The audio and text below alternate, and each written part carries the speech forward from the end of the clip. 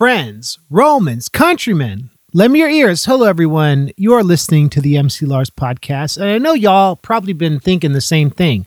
Where you been, Lars? Where you been? This is episode 116. It is Wednesday, February 3rd, 2021. And I've gone to the monthly format on the podcast. Now, there's a lot of reasons why I've done that. Mainly, I want to keep doing the podcast, but I want to make it good. I don't want to rush it. I want to enjoy the process. I want it to be fun, and I want to have quality guests. And doing it every week, not that I haven't had quality guests, it became draining.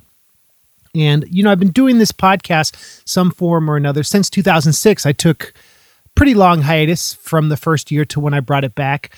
But doing it every week is fun, but it's for the passion. And, the main reason why I do it is to talk to people I respect, to promote the stuff I'm working on. And I'm not really working on a lot right now, and I'm not touring. I really want to. And I think when the pandemic started, which was almost a year ago, I felt like doubling down on everything because I wanted to preserve my creative strands of all the stuff I did related to music while maintaining being a parent, being a father, and just to prove that I could do it. And I will always do cartoons. I will always do music. I will always do the podcast. I'll always keep doing the Hatchet Chat. I'll always keep doing the Nerdcore streams with my friends, as long as I can. And I'll always keep doing the Patreon.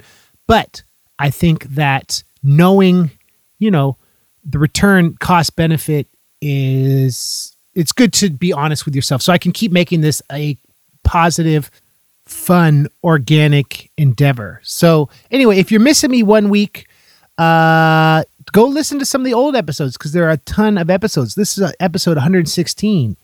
This month's episode is brought to you by the Patreon Larsens. If you want to hear my Star Wars raps, this month I am doing, yes, that is correct, A New Hope, Star Wars A New Hope, and the holiday special. So tune in to patreon.com/MCLars for that. Shout out to the new supporters, Ali Freed MC, Old One, and Punk Curmudgeon. Shout out to the old ones, Loon Arctic, David, and Mark. I appreciate y'all.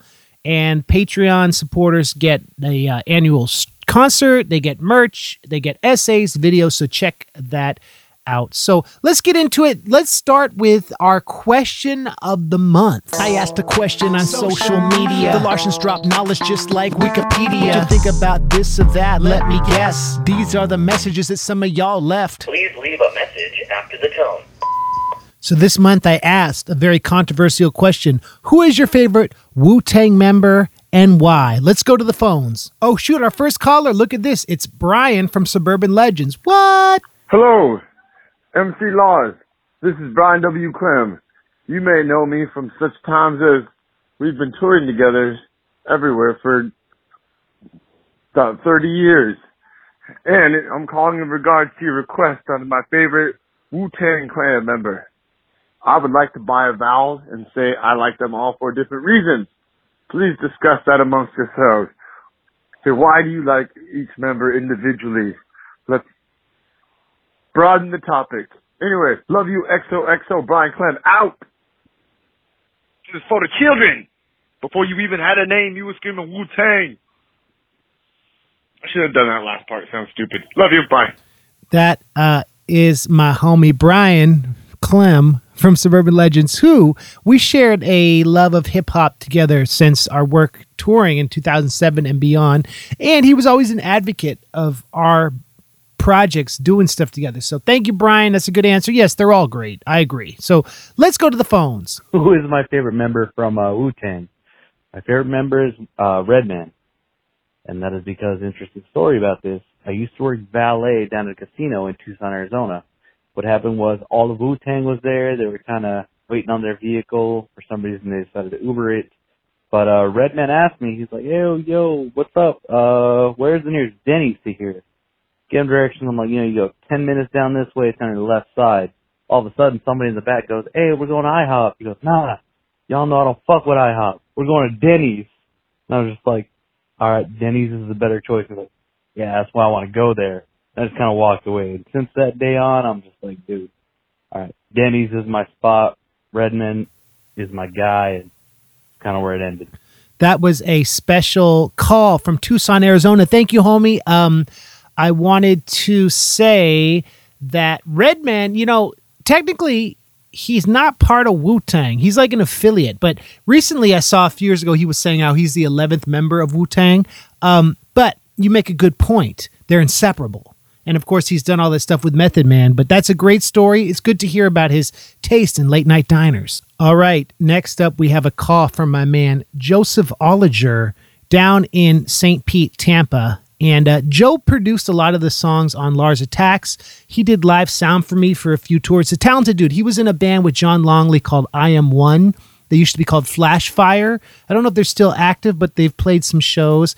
And when I asked Joe after he called in if there's anything else I wanted to say, this is what he said.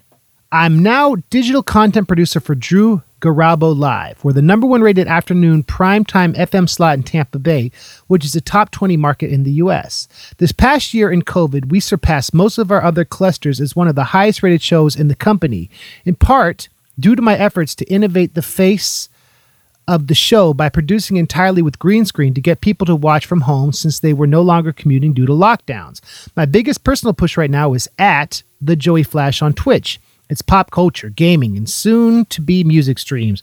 I'm working up to interviews out there as well, so I'd love to get you on, blah, blah, blah. So we might do a thing where I come and talk on his show too. But anyway, I thought it was cool he called in.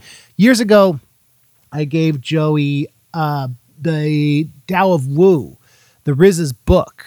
And I think it sparked some things in his mind. He was always kind of into hip hop, but when we did Lars Attacks, he really proved how good he was as a hip hop producer. So check it out. This is a call from Joey Flash. Let's see what he has to say. Hey Lars, it's Joey Flash. So Wu-Tang, for members, I would have to say it's come down to RZA and Jizza. As a producer, obviously RZA.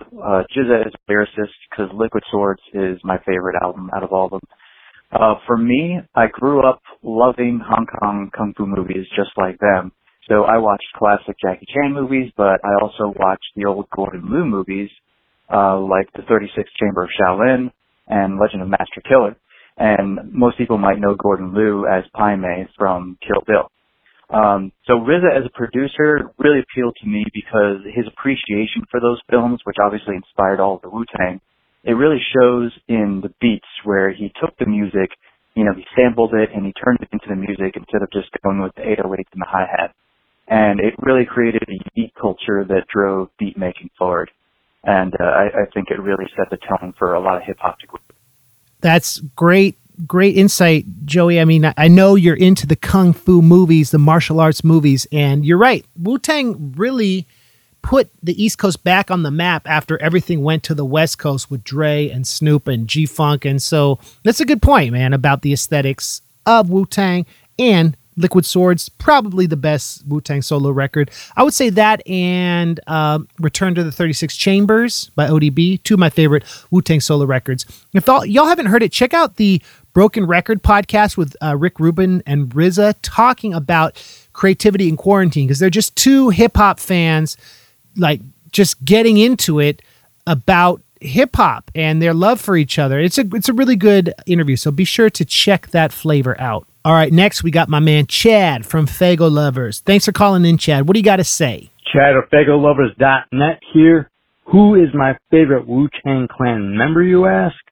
It would definitely have to be RZA, because MC skills just always catch listeners off guard with his witty, off-the-wall flows that are combined with plentiful, flavorful verbiage. Just totally just melt your mind like, boom, whoa, did he just say that? He's making you think about what your average hip-hop fan would consider good flow, breath control, and wordplay by deliberately going against the rules of hip-hop. Not to mention, his slam and production skills just simply motivate your mind and body to do something in your life. It's pure raw energy, how music should be. Not to mention, I'm a huge fan of the Gravediggers, which, the RZA is part of as the Resurrector. Not a lot of people know, but the Gravediggers' 6 Feet Deep debut LP was recorded before Wu-Tang Clan's 36 Chambers. Knowledge for your mind. Now, if I had to choose a Wu-Tang Clan affiliate, Shabazz the Disciple all day. Enough said. Chad, thank you, man. So, Chad, works at Fago Lovers, and that's a Juggalo news site. They always post our Hatchet Chats. He's always at the shows. I met him at the Dark Carnival Games convention in Denver when I opened for ICP.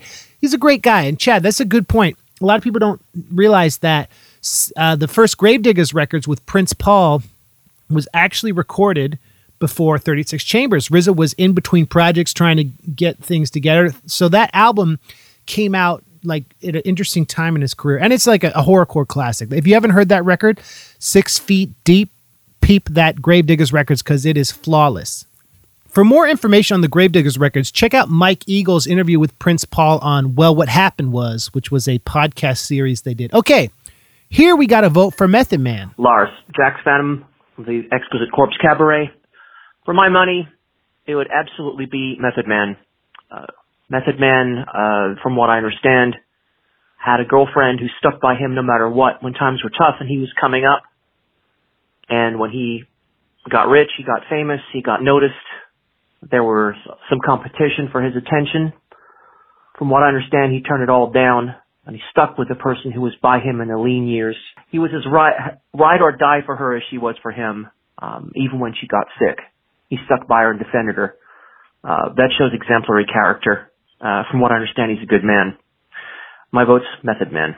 Thank you, homie. That's a very good one. And I didn't know about that story, but that shows Method Man is a good guy. I met him at a King of the Dot rap battle in LA a few years ago. And it was a thing they used to do. I guess they still do, where rappers would battle a cappella.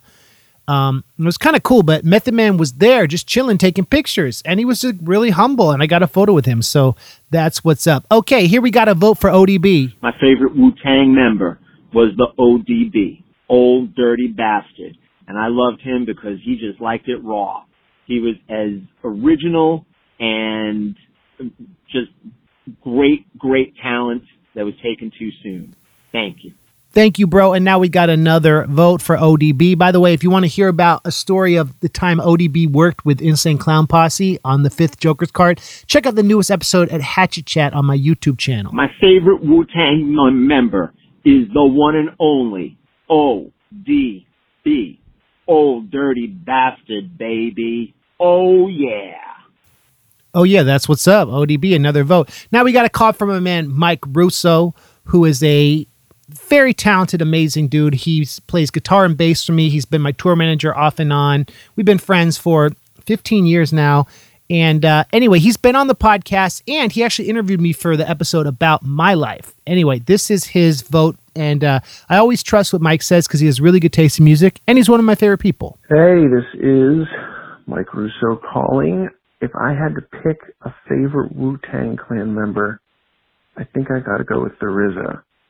I don't think it was until I saw the movie Ghost Dog in maybe 2000 and saw that he scored it that I kind of understood what his role in Wu-Tang was. But once I did, I just don't think there's any denying that beyond having great lyrics, beyond having an iconic physical voice, that his production has created an aesthetic that, really changed hip-hop and showed the possibilities of how you can take all sorts of influences from any kind of media or any kind of spiritual outlook and kind of blend everything together into one very unique stew that is yours and yours alone.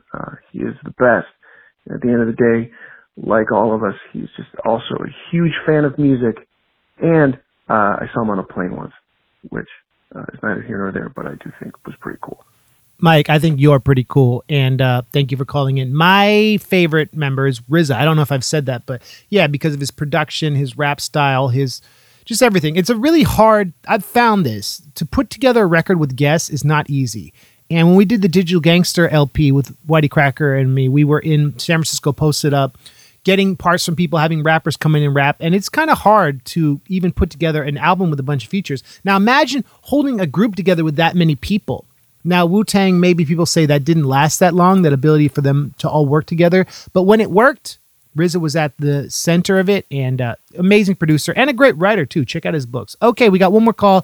This is from my man, MC Snacks, up in Canada. You can hear us every month on Hatchet Chat. What up, y'all? It's your homie MC Snacks here, calling to share my favorite Wu-Tang member, and that's gotta be the one, the only, the Jizza. His work with the group is amazing. His solo work is amazing. I don't know anybody who drops knowledge like he does. Liquid Swords is one of my favorite hip-hop albums of all time, and he's just the bomb. Anyway, I hope y'all are doing well. Stay safe, homies. Peace.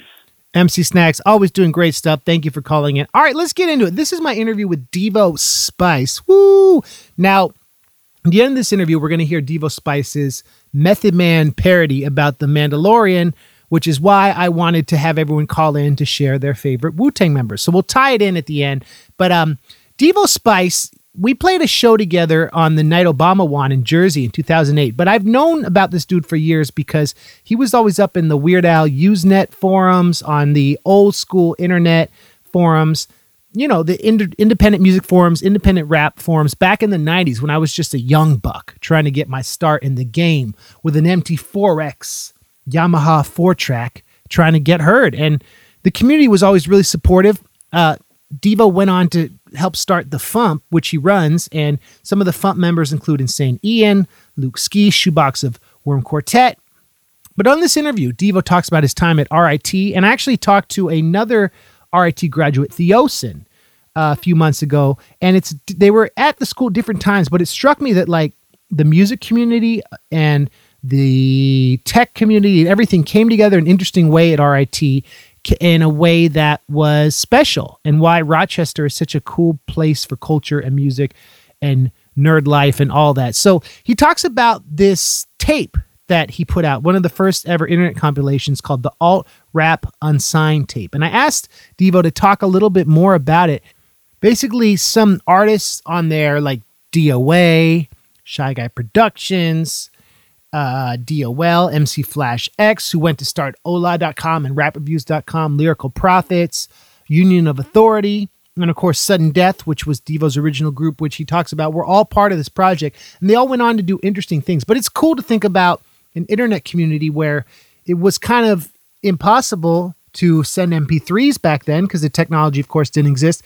And they dubbed tapes for each other as a way to spread the music. It was too early in the years of CDR burning. So his experience in the music industry, I would say he got to start probably 10 years plus before me. And I feel like that was a very interesting time where you really had to be creative and you really had no idea if anyone was going to hear you. But the idea that one other hip hop head would be into your flavor, that's just dope. To think about that, right? And how media nowadays, it's you can just click and get every band's album in a second, and it's it doesn't really have the same value. Not to say that things are better now or worse now, but it was different. Also, I talk about how when I first heard his song with Luke Ski, the Peter Parker, which was a parody of Peter Piper by Run DMC, it blew my mind because I got into old school rap later, in the early 2000s in college. I started discovering all that stuff, and when I realized that there were people parodying these old songs, which, people weren't really talking about Run DMC much in 2003, other than a throwback, but they actually did a parody of it, and it was on Dr. Demento. I thought it was tight. So anyway, that's my intro to this interview with Devo Spice, and stick around after for his Mandalorian Method Man parody, which is pretty tight, and I'll say what's up at the end. All right, here we go.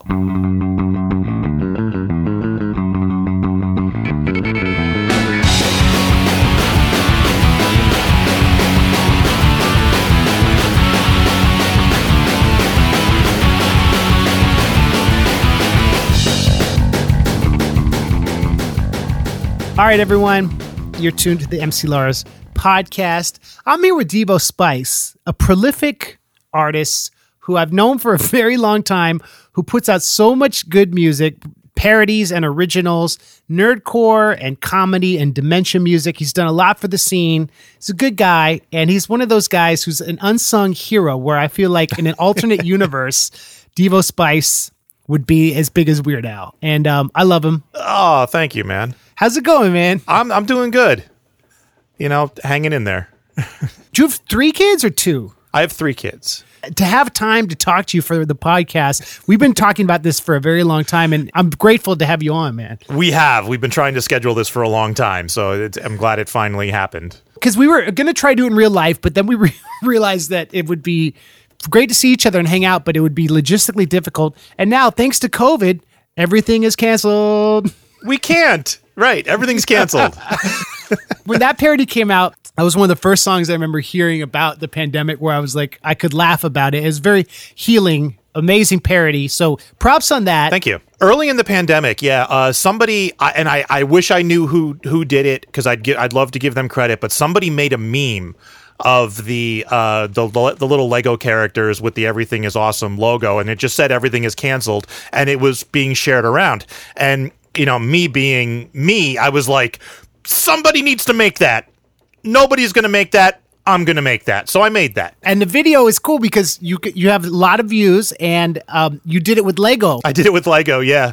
The video is not my strong point, so like I'm trying to get better at it. I just recently bought a better camera and stuff. So but with this video, I figured my kids have Lego, right? And I could just, hold the Lego characters up in front of the camera and call it a video, and it works for this particular song. Like so many artists of the nerdcore and comedy artists, breaking into the viral YouTube world sometimes feels like learning a new language. We talk about this a lot on the podcast, like people like you and Luke, and YouTube is its own beast, right? Yeah, it is. You can have dozens of great parodies, but that's a very hard thing to translate into. Yeah, and as I said, it's not my forte. So I think Everything is Canceled is now my highest viewed song, but for a long time, my highest viewed song was My Atari, which was a parody of My Adidas by Run DMC, and that video was just. I was hanging out at a convention with Shoebox of Worm Quartet, Rob Balder, and I forget who else was there. Luke was not there that weekend.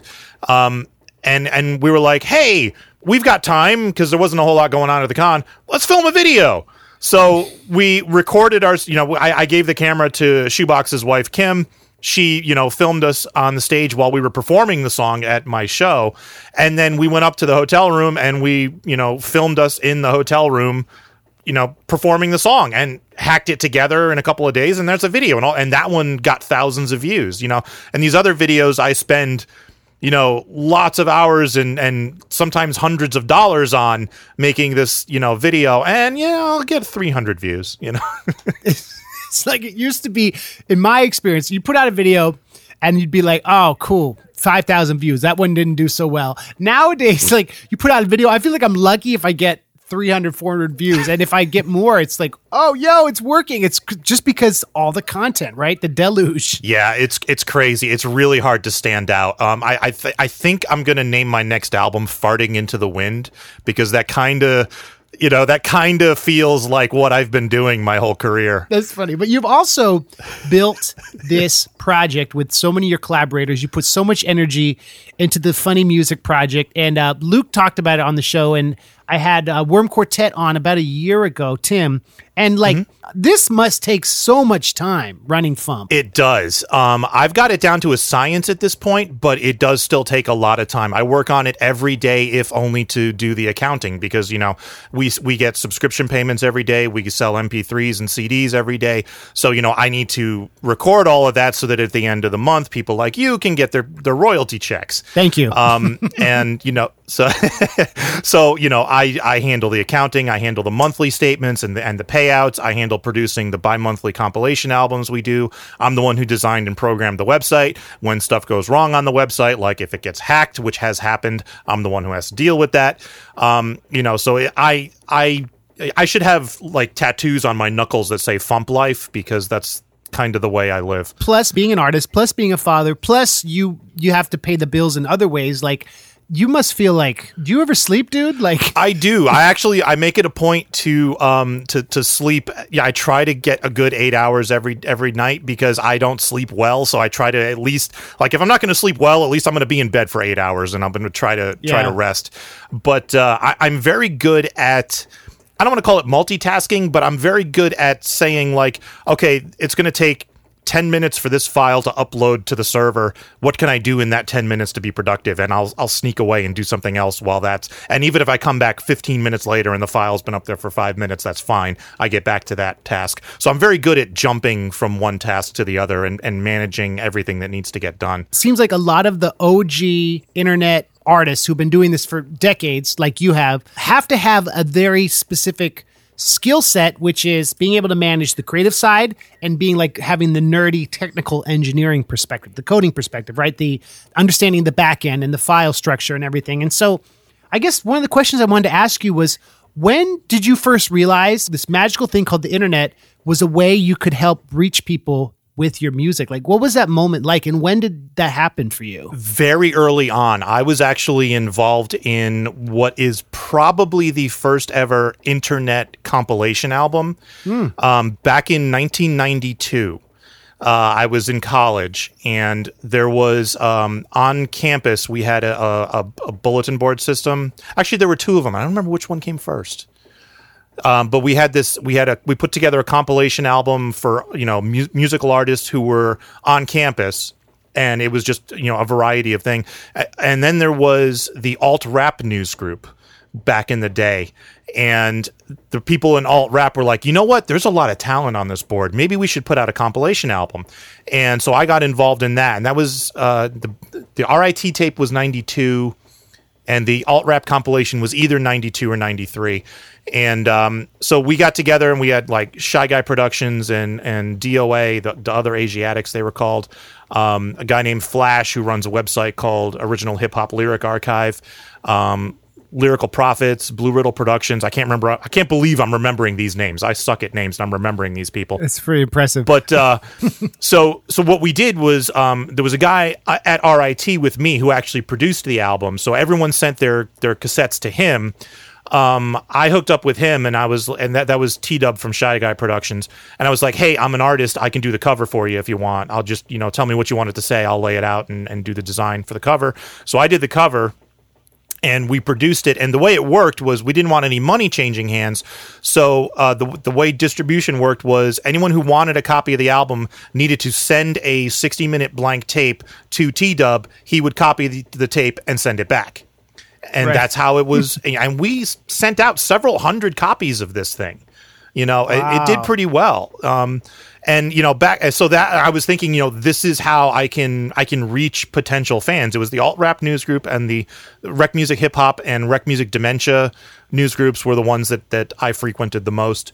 And then the web came by later, and because that's interesting transition, because that's where I met Luke in like the 90s on the alt fan Weird Al or alt music Weird Al. Alt music Weird Al. I remember you posting to the Weird Al news group. I remember that. Really? You do?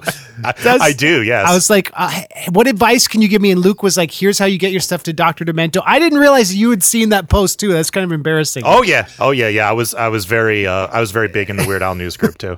And the first song I heard was the obviously the Peter Parker Run DMC parody, and I thought that was so cool because it was produced really well. It was funny. Mm-hmm. It was like really fun to hear older rap be referenced, and everyone was so nice in that group. And like, it's so cool, man. Like that, like Frontalot's new record is kind of about how like that internet has gone away, right? Like his Net Split record is about how the internet used to be this fun place where you have nice, helpful people like Luke and you building compilations, and it's not to get too negative, but it's not necessarily just that these days. There is that community, but you've been there since the beginning because you're a few years older than me. So like you've seen everything come and change. And I don't know, man, how does it feel being like an OG internet musician and like seeing all these kids now blowing up on YouTube? It's weird, yeah, and I'd be lying if I said I wasn't jealous of the people who came up behind me and then blew past me and now get millions of views on YouTube. But it's fun to watch good talent emerge. Like I remember watching you come up and blowing past me, and and my old stuff, by the way, I mean, like was not that. Needed a lot of work, so like Yeah, I just wanted to put that out there. Let me address that because I am so happy that I did not have the internet when I was starting doing music, because every piece of crap early sudden death track I ever recorded would have been up on my MySpace page for people to hear. And that stuff is just awful. And it's not that I'm like ashamed of it or anything. It's just, it was recorded in my basement on a boombox with no microphones or anything. I literally, I hit play on a tape behind me for the music, and then I rapped into the open air microphone on a boombox that was sitting on the floor in the middle of the basement. That's how I recorded, That's tight. And, when I was 15, if I had the internet, I would have been like, oh, check out this awesome parody I just did, and put it up on MySpace, and it would have gotten destroyed. So you're saying, Tom, that at that point you'd been able to develop your skills. So when you were at RIT, by the time you were working on this compilation, you felt like you'd kind of leveled up in a way that helped you stand out as an artist. I got to be, by the time I was at RIT, I was good enough. By then I was recording on a 4-track. I knew how to use it. I still wasn't the best at it. I still didn't have the best equipment or anything, but I was good enough that if you listen to my stuff and you listen to the rest of the stuff that's on that alt-rap compilation, my stuff doesn't sound half bad. I mean, some of the stuff is really beautifully produced, and, these people went into studios and stuff, but some of the other stuff is not as good as what I recorded as far as the sound quality and stuff goes. So I was good enough, and I'm constantly been improving over the years. I'm self-taught at damn near everything I do. So, I learn as I go, and I'm gradually improving, and every so often I come across something that's like, how the hell did I not know that? I should have learned that 20 years ago, but it's the way it happens when you're self-taught. You miss stuff. Like you have that, Tim has this punk DIY like musical aesthetic of like do it yourself, build your community. You don't need the corporate structure to give you what you earn, because guess what? They can take it away. And you've been able to create this lasting community with all these elements. You've helped so many people, myself included. And by the way, I wanted to shout out Insane Ian, because I didn't mention him earlier, but like people who've been on the podcast who you've had a hand in fostering their career. And so I wonder, do you ever feel like you've become like a father figure in the scene, and you've been a mentor to a lot of people? Was that intentional, or like, did that just kind of happen? No, it just kind of happened. Do you know what the name of my company is by any chance? I'm curious. Yeah. It's called FIDIM Interactive, FIDIM. It stands for Fine, I'll Do It Myself. And that came about because in the 90s, I had gotten into producing video games, and I wanted to make my own video games, and I was an artist. I went to school for illustration, and I was like, great, I'll do the graphics. I'll hire a programmer, find a programmer to do the programming, and go from there. And we had a game that was almost done. We'd worked on it for like a year and a half, and then he just bailed on me when there was like one showstopper of a bug left, and I couldn't release the game with this bug in place, and he never sent me the code, so I was stuck. So I remember screaming, fine, I'll do it myself, and I taught myself how to program so I could release this damn game. Yeah. And so I did eventually reprogram the game from scratch and release it as shareware in the 90s. As when that happened, I realized fine, I'll do it myself, made this cool acronym FIDIM. And then my wife, Jen, my girlfriend at the time, told me that FIDIM sounds like the dog named Fido. So we came up with this logo of a cute little dog. So the dog's name is FIDIM, and that's the logo for the company. Even the name of your parent company embodies that like spirit of, we'll just get it done at any cost. Yep. There are limitations when you do it yourself, but it's also satisfying because it's from you. It's from your heart and soul. Yeah, there are times when I wish I had a whole team of, people I can send off to do these huge projects, specifically videos. But it comes down to time or money and stuff, and it's like, which one do I have more of? And it's usually not money. So it's like, in order to get other people involved, you generally have to pay them. Right. And, we do have several very, very good volunteers working on some aspects of the FuMP, which I'm very appreciative for. We have Eclectic Lee, who runs our newsletter that we put out every month. We have Chris Allmiller, who runs the FuMP Sideshow. And Insane Ian runs our social media, so he's the one who handles the Twitter and Facebook accounts. So, that's one less thing for me to be worried about, which I was very grateful for when they stepped up. You could be signed to it. Like I've been in a situation where working with a label, but then not knowing what's getting done, right? I'd rather in some ways just do it all myself because fine, I'll do it myself, right? Right. Like Yeah. to delegate sometimes can take more time. It can. And I found that out because I read one of these, I've read a couple dozen books on running businesses and stuff. And, one of them was like finding volunteers and finding people to help you out and stuff. And there was one about virtual assistants, and you can go on these websites and hire virtual assistants. And what I found was I was spending more time coaching and training the virtual assistants to do what I needed done than I was saving by not doing the project myself. So like, if it took me 2 hours to do the project myself, I was spending 3.5 hours coaching them and fixing their mistakes and stuff. So and then I was paying them on top of it. I wasn't paying them a lot, but I was paying them on top of it. So it was like, it just wasn't worth it at all. So I quit doing that. Let's talk a little bit about the early years of Tom Rockwell. You grew up in Connecticut, and you went to RIT. I studied illustration at RIT. I have 3 degrees. I have a bachelor's in illustration, an associate's in graphic design, and a master's in art education. And my goal was to paint and get paid for it, basically. I wanted to do, album covers and book covers and stuff. And what I didn't know at the time, and what the school didn't teach me, was that the field of illustration was changing drastically while I was there. So they were teaching me how to do illustration the way illustration had been done for the past 30 years, and not taking into account what the computer and what the computerization of the industry was going to do to the industry.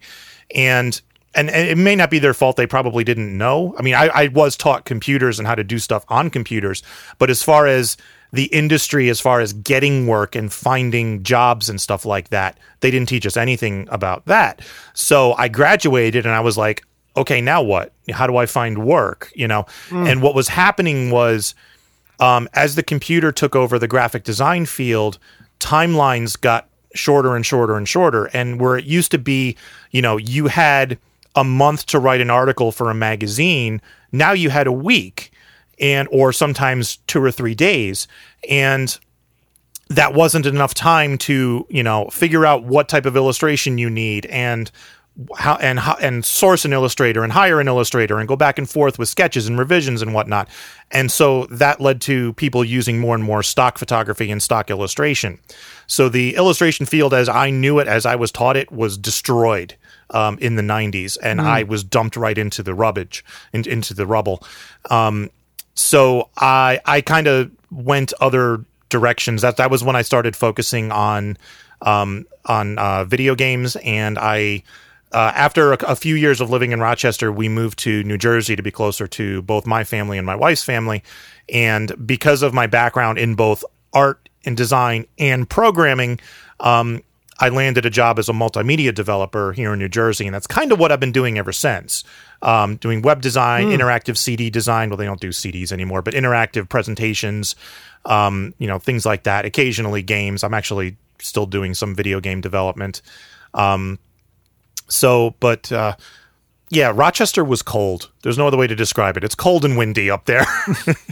And with climate change, I follow the Rochester subreddit, and there was a post today about like how people are predicting that as the world gets hotter, cities like Rochester and like Seattle and the northern cities are going to have this boom, right? Like as their temperature becomes more mild compared to the rest of the world. And I guess one of the things I love about Rochester, I don't know if you feel me on this, people are very friendly there. I think more than other places. Maybe that's just because whenever we do shows there, they're like really good, but like it feels like there's a community sense up there, and everyone I met from up there is really nice. Yeah, when I was in Rochester, I mean, especially going to shows, going to concerts there, I saw some fantastic shows in Rochester. Like Water Street or Bug Jar. I've several to Bug Jar. Club X was big when I was in college. That's not there anymore. And even the Rochester War Memorial. I saw Ice Cube and Method Man at the War Memorial. That's tight. And and the people, there were a couple people in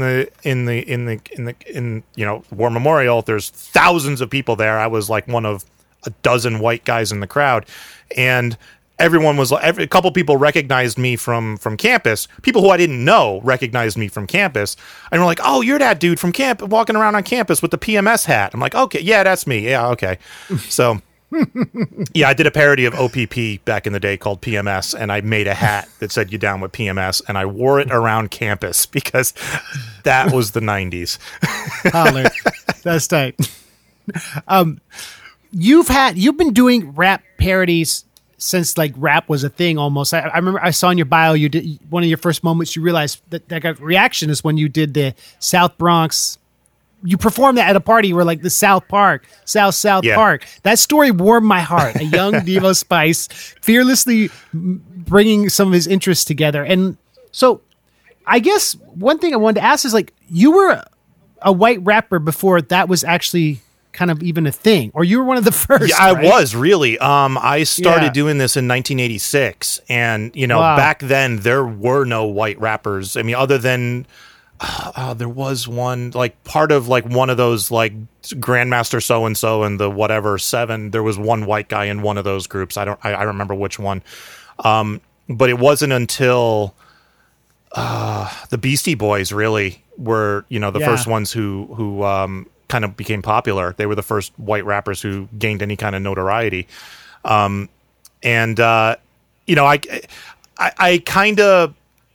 was a big fan of the Beastie Boys when they came out. I really liked what they were doing. But yeah, it was early on. I remember going into like record stores and before there was a rap section on the wall, and just looking for any song that had the word rap in the title because that would tell me that this was a rap album. That's what I had to do. Right. So what was the first rap song you heard? It was a Grandmaster Flash song. It would have been in the early 80s sometime. I don't remember which one. It might have been The Message. But I remember I was into breakdancing, and I remember a friend of mine who was also into breakdancing telling me I should listen to this one radio station out of New York City. So I did. And then this, Grandmaster Flash comes on and he just keeps going and going and going and going, like seemingly without breathing and going and going. I'm like, this is cool. Yeah.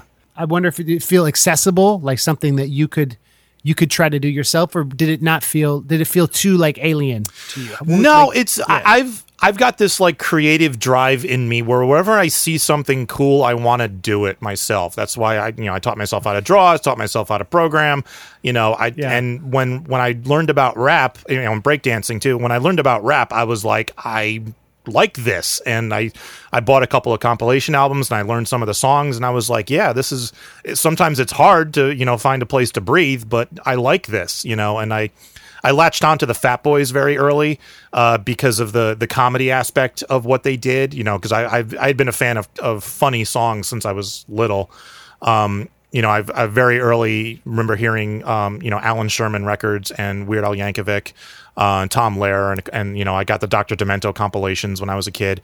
So I was big into the comedy. So when I started writing my own material, it seemed just natural to write funny rap songs because nobody else was doing it. It was fun. What was one of your first songs you remember writing? The very first song I wrote is called Infection. It's a parody of Perfection by Run DMC. You could remix that now for COVID.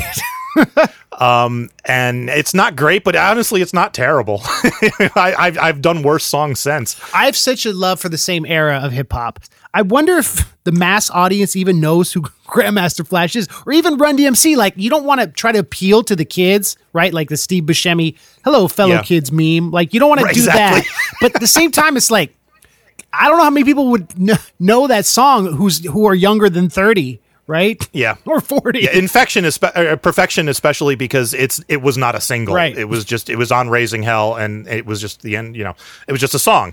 I did it because I had the idea and I wanted to write something.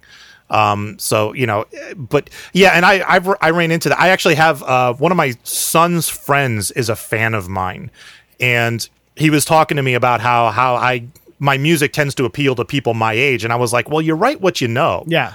I don't know what people your age are into. So this kid is 14 or 15, I guess. Gosh, yeah. So I'm like, I have no idea what you're into. I mean, I know Fortnite exists. I know Minecraft exists. I don't know what else there is. I don't know what you're into. I could research it and try to do a song about it, but then it would exactly be that meme. Yeah. I'd be like, "Hello, fellow young people. Here's a rap song."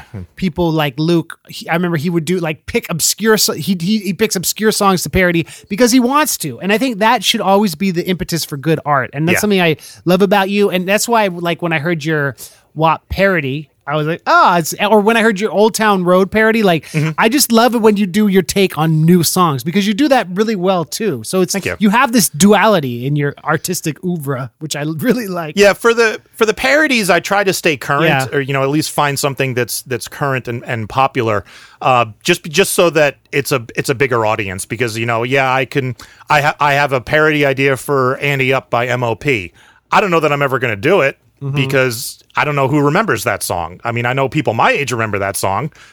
I don't know if anyone younger than me remembers that song.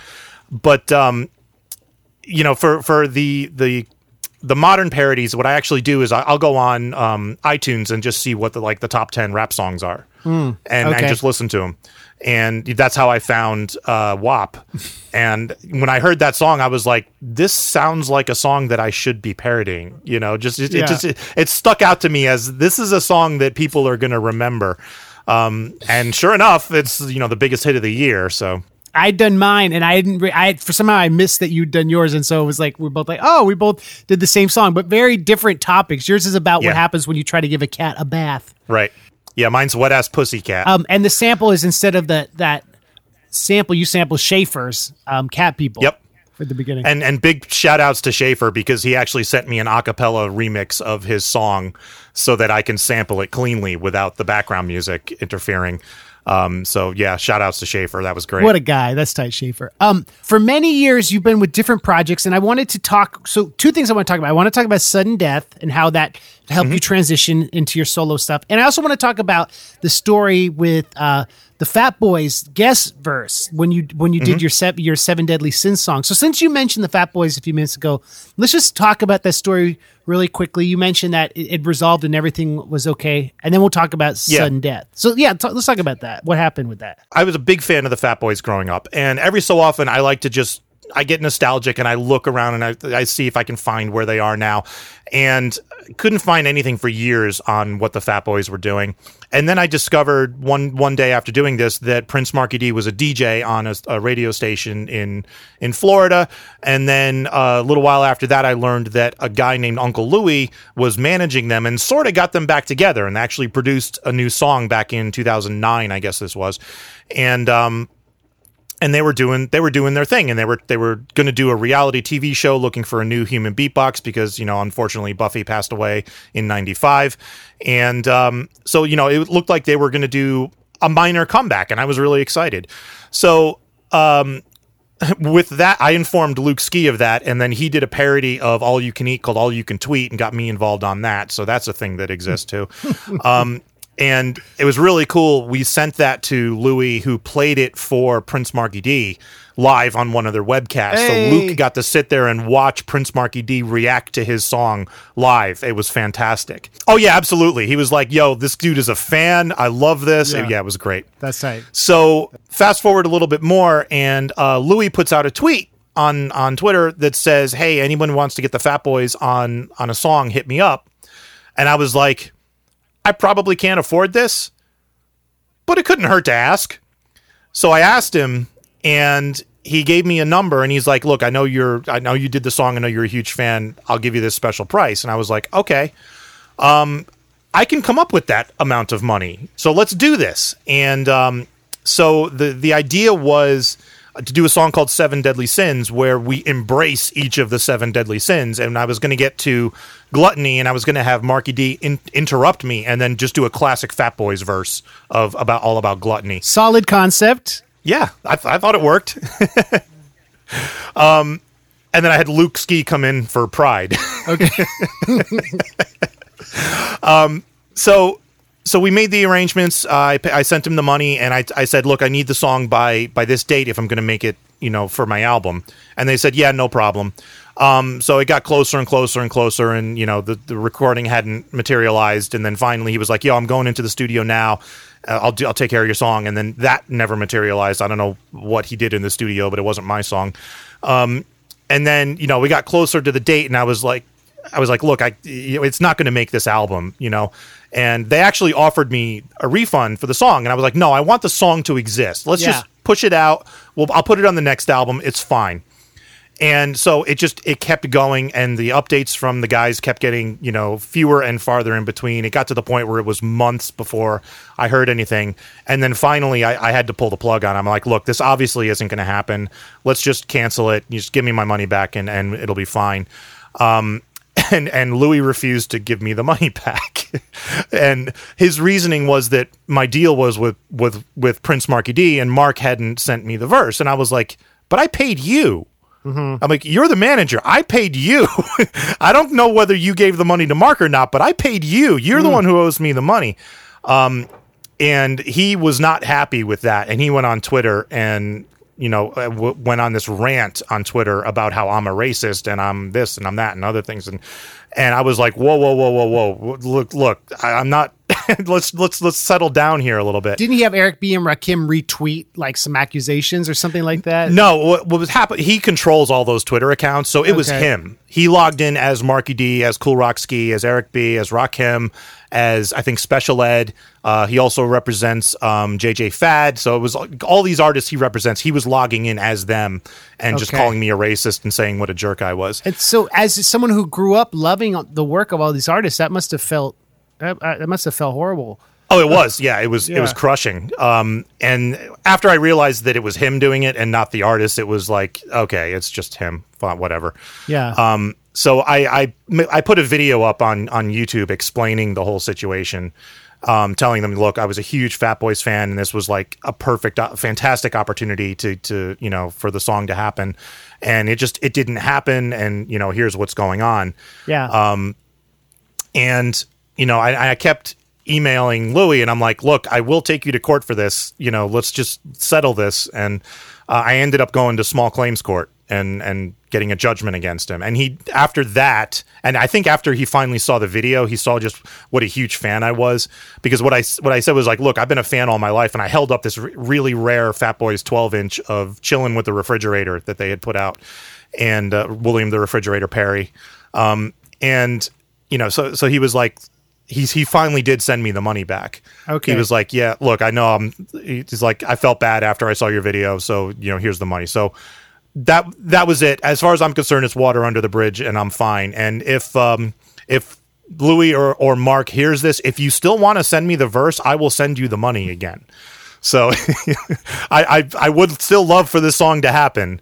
Did you release it with a different guest doing Gluttony, or did you end up shelving it? I had planned to. I was trying to find another overweight rapper who would be willing to make fat jokes. And I was like, I know there's a couple other overweight rappers out there. I don't know them well enough to say, hey, are you willing to come on a song and make fun of yourself and stuff? I did approach Billy the Fridge about doing it, and he was on board to do it, and he just never got me the verse either. Okay. So this song has never come out. I didn't realize it has never come out. No, there is a demo of the song with. I got Luke's vocals. I want to redo the music because I'm not really happy with it anymore. But and I have me filling in for the Marky D verse. So there is a demo of it that exists, but it's never seen the light of day. So had you written his parts for him? I did, and I told him if. Because that was early on. That was a source of some confusion because they weren't expecting that. And I said, look, here's what I wrote. If you don't want to say what I wrote, that's fine. Write your own verse or come up with your own stuff. Just make sure it's in the theme of the song. That's all. Yeah. When I did that song with Luke, when I did this Dementia Revolution song, he actually wrote my parts, which in some ways that can be helpful. Because it's like, oh, well, all you have to do is record it. That's I didn't realize that story had a lot of nuances to it. And as a fan, it's interesting how you've kind of made peace with it and you have no ill will. I think that shows how big of a fan you are.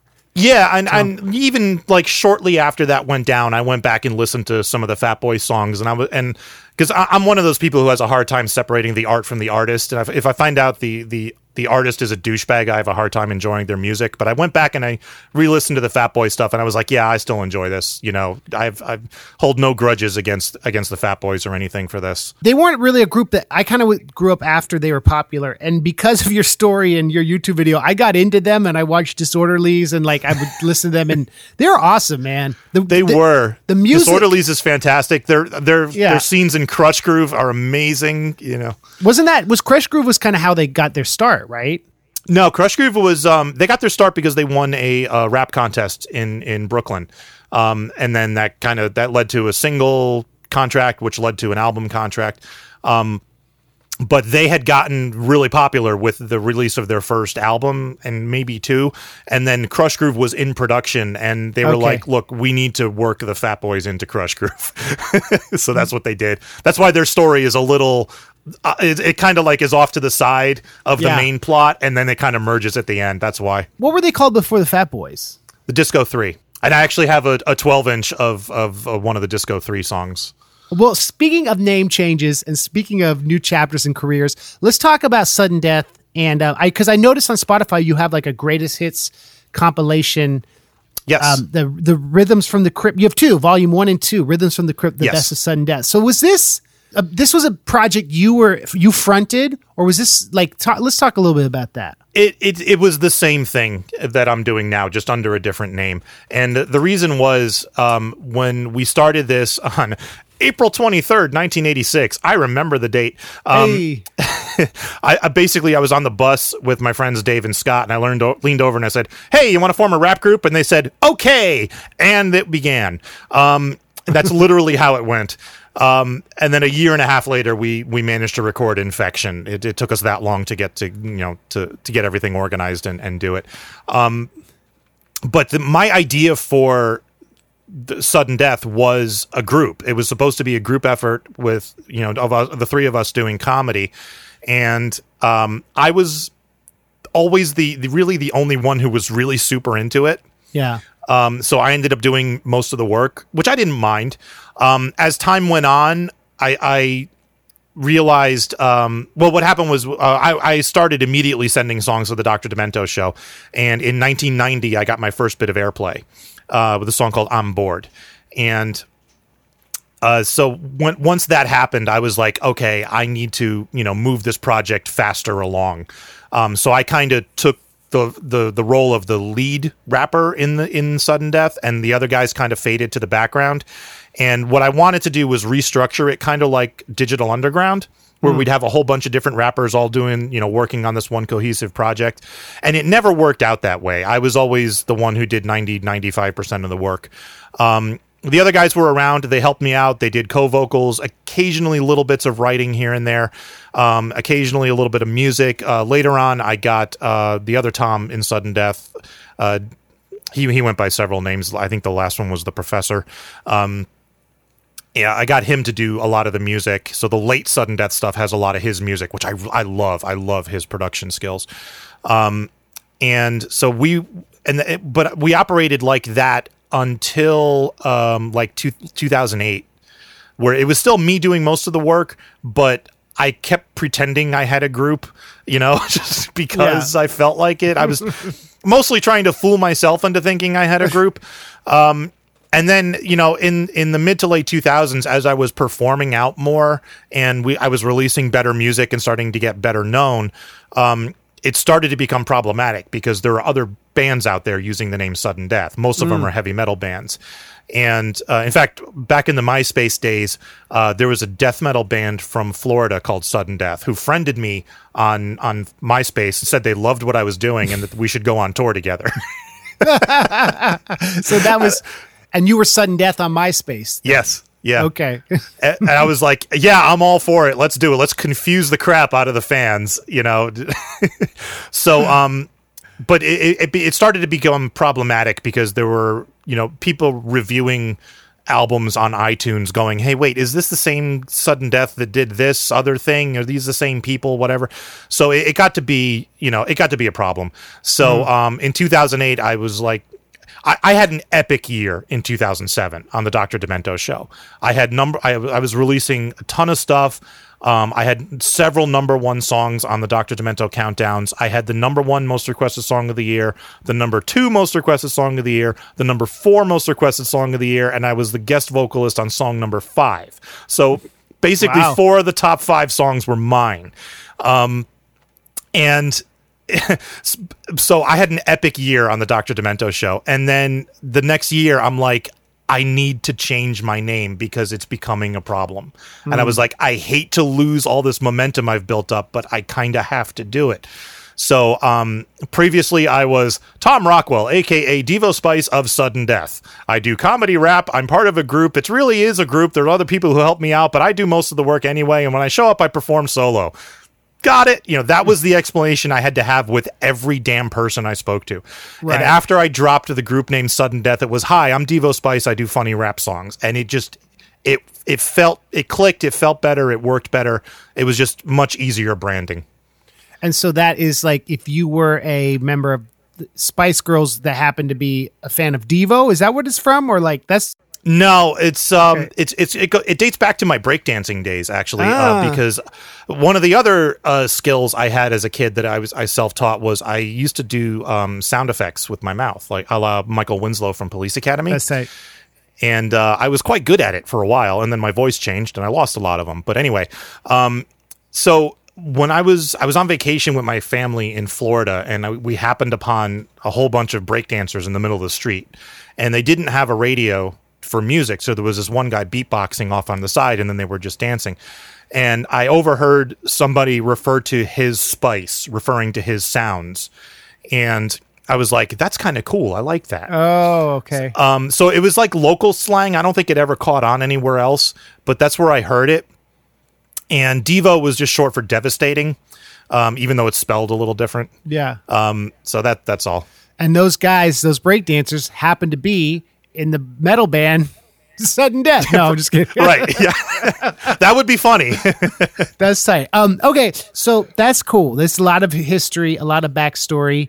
A memory of a show we did together early on was 2008 on tour with Frontalot. You opened for us on the night Obama won in Jersey. Election night. I remember that. That was fun. That was an exciting night. And it was not, I think a lot of people were at home watching. It was a great show, but it was like, should we do a show on election night? Oh, well, it was fun. Yeah, it was not well attended. No. Like most of my shows are not well attended. There's like this comedy music curse where I show up for a show and nobody else does. I don't know. I don't understand it, but that's the way it happens. Well, I've been there too, man. And my last question for you, Tom, what is the best show you've ever played? Like, it was like, wow, that was an awesome show that stands out in your mind. The show that usually stands out in my mind is, a lot of the shows I've done with Psycho Stick have been amazing, but the one that really jumps out to me is Worldcon in 2008, I believe it was. So Worldcon is the World Science Fiction Convention. This was taking place in Reno, Nevada, and they had Dr. Demento as one of their guests. So I contacted the organizers and I was like, hey, I just had several huge hits on the Dr. Demento show. I'd love to come out and perform. And Dr. Demento called me up on stage during his Festival of Dementia to do a song. And I did the song that was number 1 the previous year in front of 1,000 people who laughed their fool heads off the entire time. And it was just amazing. It was an amazing performance. It was an amazing show. It was just the greatest feeling in the world to have 1,000 or 1,200 people in this room just laughing hysterically at what I'm doing up on stage. It was the greatest thing. People who were on board with Demento, on board with the comedy music legacy. Did you have video with it, or is it just the track? That was just the track, I believe, because we were using...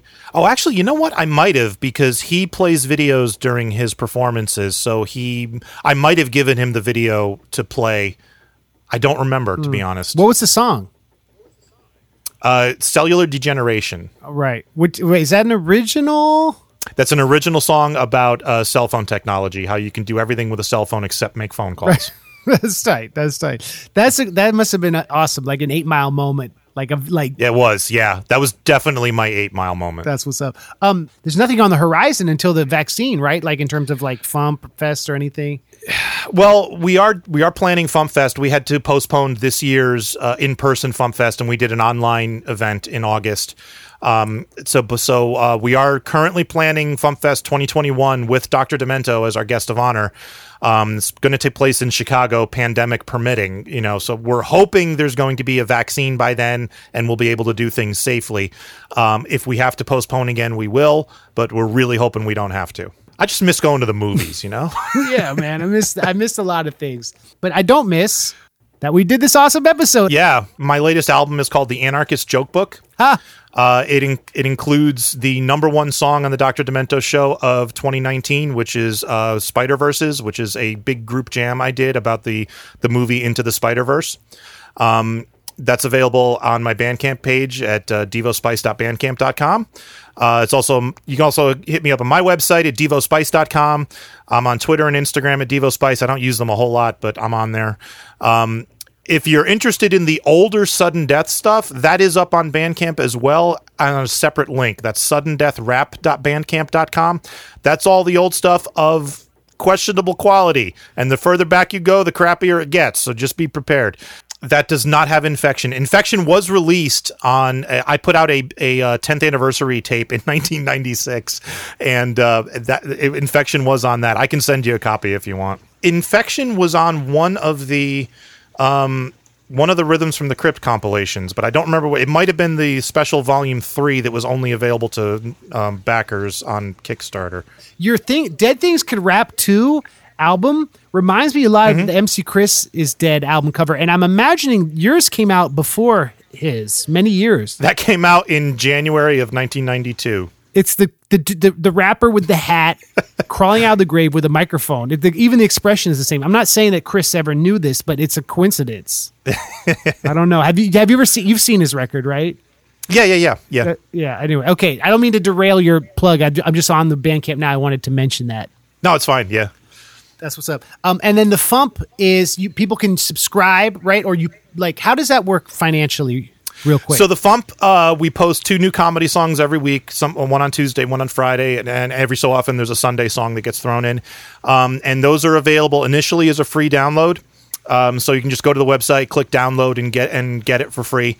And then after it, every time a new song gets posted, each song gets pushed down 1 slot, and then when it gets to the bottom, it goes to the archive. And once it's in the archive, if you want to download it, we ask for 99 cents. And then if you want a high-quality download, it's 99 cents. And then every 2 months, we put out a compilation album with the previous 2 months' songs, plus usually a bonus video of some kind. And we offer subscriptions, so if you pay $5 a month, you get all the high-quality downloads that your bandwidth can manage, including the compilation albums, or if you want the individual songs or whatever. And for $10 a month, you get the physical CD compilation albums if you're still the type of person who collects physical media. So that's where our money comes from. Do you still put them all on Spotify or not? Yes. They all go up on iTunes. They all go up on Spotify, Amazon Music. There's a bit of a lag from the time because I don't put the individual songs up on Spotify. I only put the albums up. So sometimes it can be a month or two from the time a song hits the FuMP to the time it appears on Spotify. But they all do go up there. And my Schrodinger's Cat song was on the volume 66, I remember. Yep. Please support my man in any way you can. Support the FuMP. He's got good morals. And I appreciate this interview. This was a good interview. Thanks, Tom. Thanks, man. From the deserts of Mandalore he comes. Strikes again, Din Djarin does. With wrist rockets and jetpacks and far more dialogue than Boba Fett he has. The Mandalorian, he is. M-A-N-DeLorean, M-A-N DeLorean, M-A-N DeLorean, M-A-N DeLorean. Hey, you Put down that child. You don't know me and you don't know my style. Always get my man when I come with a plan. Here I am, I'm the man, DeLorean. Pew pew pew from the flashes on my wrist. Unlike stormtroopers, I rarely miss. Got some Beskar paid for a favor. That stuff is impervious to lightsabers. Wham! Track my man from here to Hoth, and I don't ever take my helmet off. Style is classic, straight from the tribe. You'll be like, oh man, can't describe. Piss me off and watch me get wild, and then go and blow everything up. Upside, downside, inside and outside, hitting you from every angle. There's no doubt I always complete my mission and have great aim with no peripheral vision. Back, now please pay for what I did. Hold up, what's gonna happen to the kid right there? I know I'm paid up and we're square, but this doesn't look like daycare. And I can't sit back and watch him get killed, so I'm about to break every rule in the guild. Coming like raw, ooh, I'll break him out. Tell me now exactly what you're gonna do about. I saved the kid from hardship, now a far trip. I'm hoping that he doesn't get car sick. What happened to my starship? Oh damn it, another chop shop on the Jawa's planet. Hey, give me that stuff back. Man, I can't believe that I got carjacked. It's a mess. Alright y'all, Karga, take flank. Dune, cover me. IG-11, protect the child. We're gonna take out Moff Gideon and all his Imperial cronies. I got a Boba Fett hat, I got myself a jetpack, and I'm about to go get lifted. Yes, I'm about to go get lifted. He's got a fast TIE fighter, he's got a new wing rider. Maybe this wasn't such a great plan. No, I don't think this was such a great plan. MOFF Moff Gideon. Haven't seen him since I was a young foundling. Zoom, he hit the ground like boom, but he made it out. I'll probably see him again.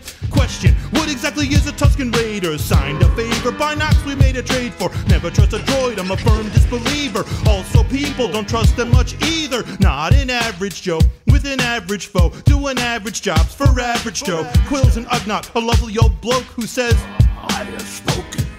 Check it, my life can be pretty hectic, but when I get a charge, I collect it. Sometimes iffy, these people are shifty. All of this for a kid who's like 50. Like Dark Helmet, who said with a cling, I can't breathe in this thing.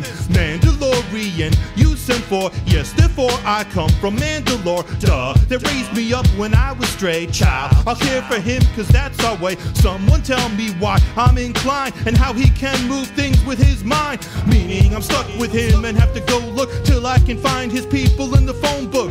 But for now my honor is restored. I'm clear with the guild, kids safely aboard. So how many years will it take for me to search the galaxy for this kid's race? Well, I guess that depends on the Disney clan and just how much money they can make. So before the next season's through, you know what you are gonna have to do. Please just don't make a fuss and come join up with us and subscribe now to Disney Plus and watch the M.A.N. DeLorean, M.A.N. DeLorean, M.A.N. DeLorean. Here I am, I'm the man, DeLorean.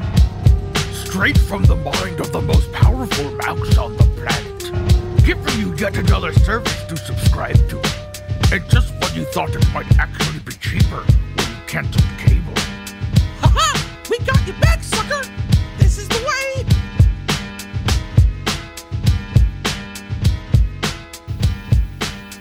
That parody was so good and very, very much in alignment of my interest. Thank you, Devo Spice. Tune in next month. We'll be back March 3rd for episode 117 with Chesky from Fake 4. And Chesky is a dude who's amazing performer, really nice guy, and he was really interesting to talk to because it turns out we both lived in Oakland, the Bay Area, at the same time. So we go deep into how that influenced us as artists, and we talk about creativity during COVID. So check that out. Thank y'all for listening, and go to patreon.com/MCLars to hear my new Star Wars Episode 4 song. Holler!